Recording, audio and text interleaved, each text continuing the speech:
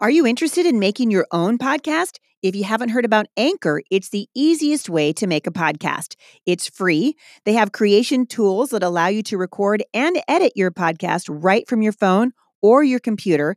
Anchor will then distribute your podcast for you so it can be heard on Spotify, Apple Podcast, and many more. You guys can make money from your podcast with no minimum listenership.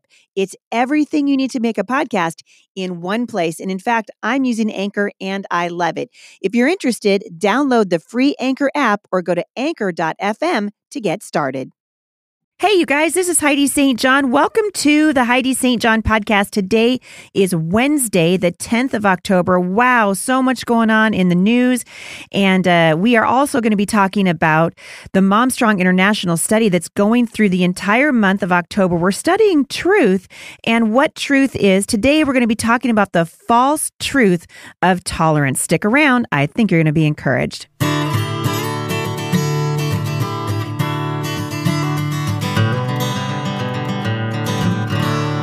All right, so if you guys have not been watching the news lately, let me just tell you an amazing thing happened the other day when Justice Brett Kavanaugh was confirmed to the Supreme Court of the United States. I actually happened to be speaking when the vote came down.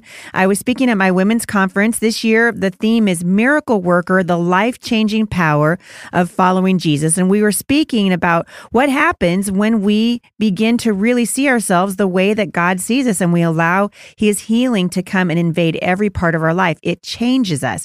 And I was speaking to the women about how God views us, and the most important thing He's given us as women is influence. We have an opportunity to use our godly influence to affect the culture around us, starting with our own families and our own homes. And so it was encouraging to me just to see these women digging into the Word of God. And I can't remember what time it was, but I finished a session and one of the women came running up to the front and she said, the vote just went down. And so I was able to announce it. It was kind of fun to see just the applause and the cheers coming up from the women, just to see our system work the way it's supposed to work. And we have been praying for a long time that we would have a Supreme Court justice who would be a godly man. We need good men in positions of authority, and women. We need good leaders. We need godly leaders in this country. So we were encouraged to see that. I want to encourage you, as I always do, to continue to pray for our leaders. We saw just yesterday that Nikki Haley has stepped down as ambassador to the United Nations. I was sad to see her resignation be given to the president. She's done an exceptional job as the ambassador to the United Nations, and it'll be interesting to see what Nikki does next. I think that might be the new hashtag. What will Nikki do next? But it's definitely worth praying over and continuing just to ask the Lord to help us to get onto the battlefield, whatever that looks like. So, most of you listening to this are never going to get onto a political battlefield, but God might be asking you to get onto the battlefield of caring for orphans and caring for children who are in the foster care system. Maybe God's asking you to teach a Sunday school class at your church that's really focused on the Word of God. Maybe God's asking you to open up your home to the youth group or to a homeschool ministry. I think that the Lord asks us all to do certain things. And I want to just encourage you, as I always do, to get off the bench and onto the battlefield. In John 14:6, Jesus said, I am the way, the truth, and the life. No one comes to the Father except through me. And we're going to spend a little bit of time, just a few minutes today, kind of talking about the study that we're doing, diving deeper at MomStrong International, talking about truth and what truth is and who defines it. Last week, we talked about the fact that truth is not subjective. Truth is anything but subjective. There is something that we call absolute truth, and it comes from God. God defines truth. In Matthew chapter 10, verses 14 to 15, we read, if anyone will not welcome you or listen to your words, leave that home or town and shake the dust off your feet. Truly, I tell you, it will be more bearable for Sodom and Gomorrah on the day of judgment than that for that town. So what I want to do immediately is just talk about tolerance, because Jesus is saying you're going to go places and you're not going to always be accepted.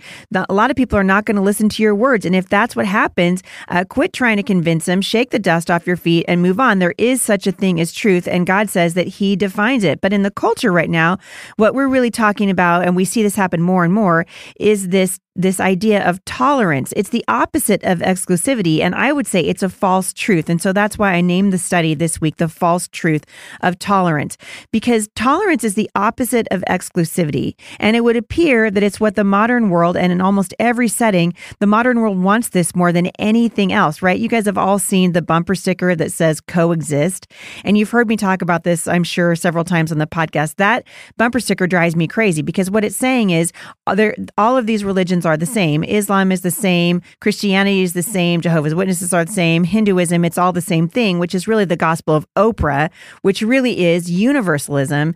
And tolerance in circles that teach universalism, tolerance is taught as a virtue. So it's taught as a virtue in the media, in schools, and even in the government. I want to really quickly just make a distinction. When we say tolerance, I don't want you to divorce that from kindness. I think that we are absolutely called to be kind, but the gospel is anything but tolerant. Jesus said, I am the way, the truth, and the life. No man comes to the Father but by me. He didn't say, I am a way and a truth. He said, I am the way and the truth. And even though tolerance is taught as a virtue right now in our culture, particularly where schools are concerned and education is concerned, we need to be able to see it through the lens of Scripture and recognize that Jesus did not preach tolerance. He taught truth. And the logic is simple enough, right? Because tolerance in the culture right now is based on a modern definition of love. And this new definition of love states that we love by acceptance alone. Have you guys heard that before? That we love, that the way that we show our love is by accepting everything. And if you take that to its logical conclusion, that acceptance actually turns out to backfire on us, because we are not called to just accept everything on face value. We're called to examine carefully. We want to examine carefully the teachers that we're listening to. We examine the books that we read, the people that we are allowing to speak into our lives. And I have been dismayed over the years to watch as many Christians have joined the tolerance movement, right? Or the gospel, the social justice gospel. And these people want to be known for their acceptance of others' opinions and their lifestyles. And I think this is a misguided attempt to share the gospel. Why is it misguided? Let's think about that for a second. Why is it misguided? Because the life of Jesus stands in stark opposition to this brave new belief system. Jesus didn't come into the world and just accept everybody. He actually came into the world and opened people's eyes to their need for salvation. He came into the world and was bringing both truth and love with him, which really, we've talked about this at my women's conference this last week. There is a kind of a dance that we do, learning to live in the tension between truth and grace. Jesus did that beautifully, right? Because he was the Son of God. And I guess we could argue we're going to have a hard time because we're not Jesus, right? I guess we could argue that. But I want to encourage you, because God has said, not only are you able to walk in grace and truth, but he wants us to do that. And a thoughtful study of God's word is going to quickly reveal that tolerance, at least the way we think of it today, is never seen in the Bible as a virtue. Why? Because as I said a moment ago, we are the creation of an intolerant God. I know some of you are bummed out right now, but that's the truth. God is the creator. He is the one who he was the one who makes the rules. I was talking to the women the other day about the laws of gravity, and gravity doesn't really care if I believe in it or not. If I decide to walk off the stage or walk off my roof, gravity's going to have the last say, right? Gravity's going to win. And if you ever considered that tolerance is never encouraged in the Bible, Christians are not called to tolerance because we serve an intolerant God.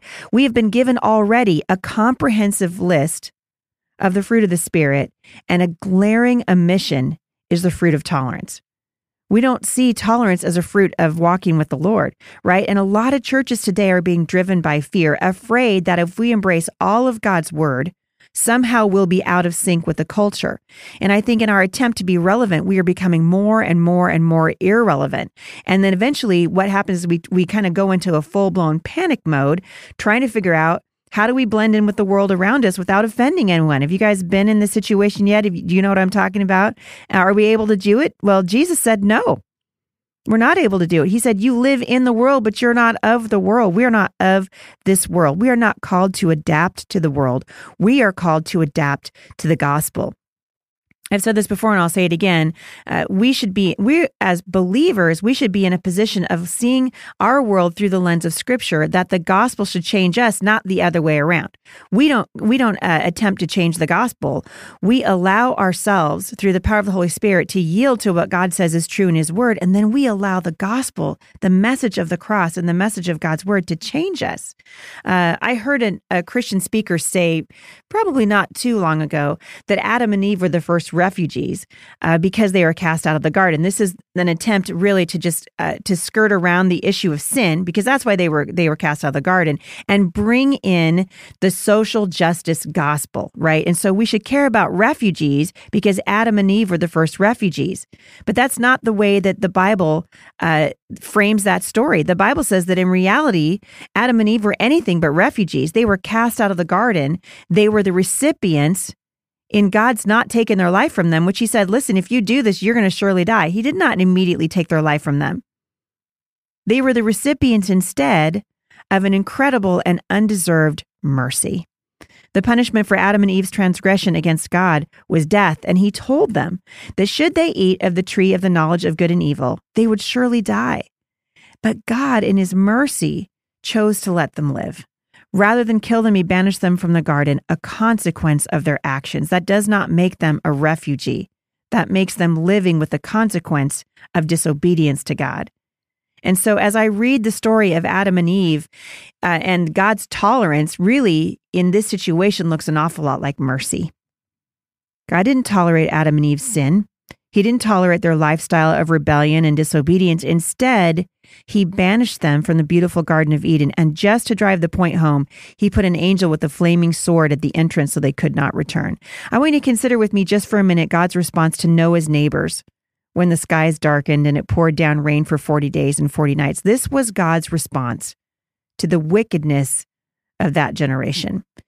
And we color it in, beautiful shades of pink and blue for children's storybooks. But this involved the drowning of all of human life with the exception of Noah and his family.